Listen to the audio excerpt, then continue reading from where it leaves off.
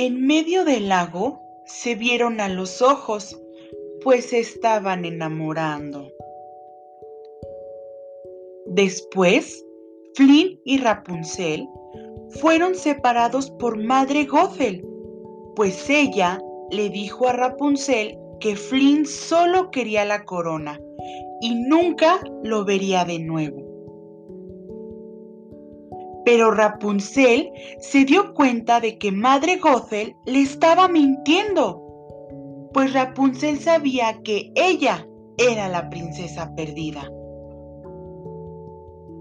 De repente, Flynn llegó a rescatar a Rapunzel, pero Gothel lo lastimó. No quería que Rapunzel se alejara de ella nunca.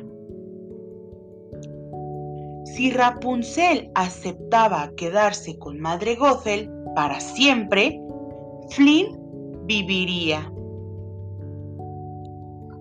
Pero antes de que Rapunzel pudiera hablar, Flynn le cortó su largo cabello dorado. Fue así como Rapunzel perdió sus poderes mágicos.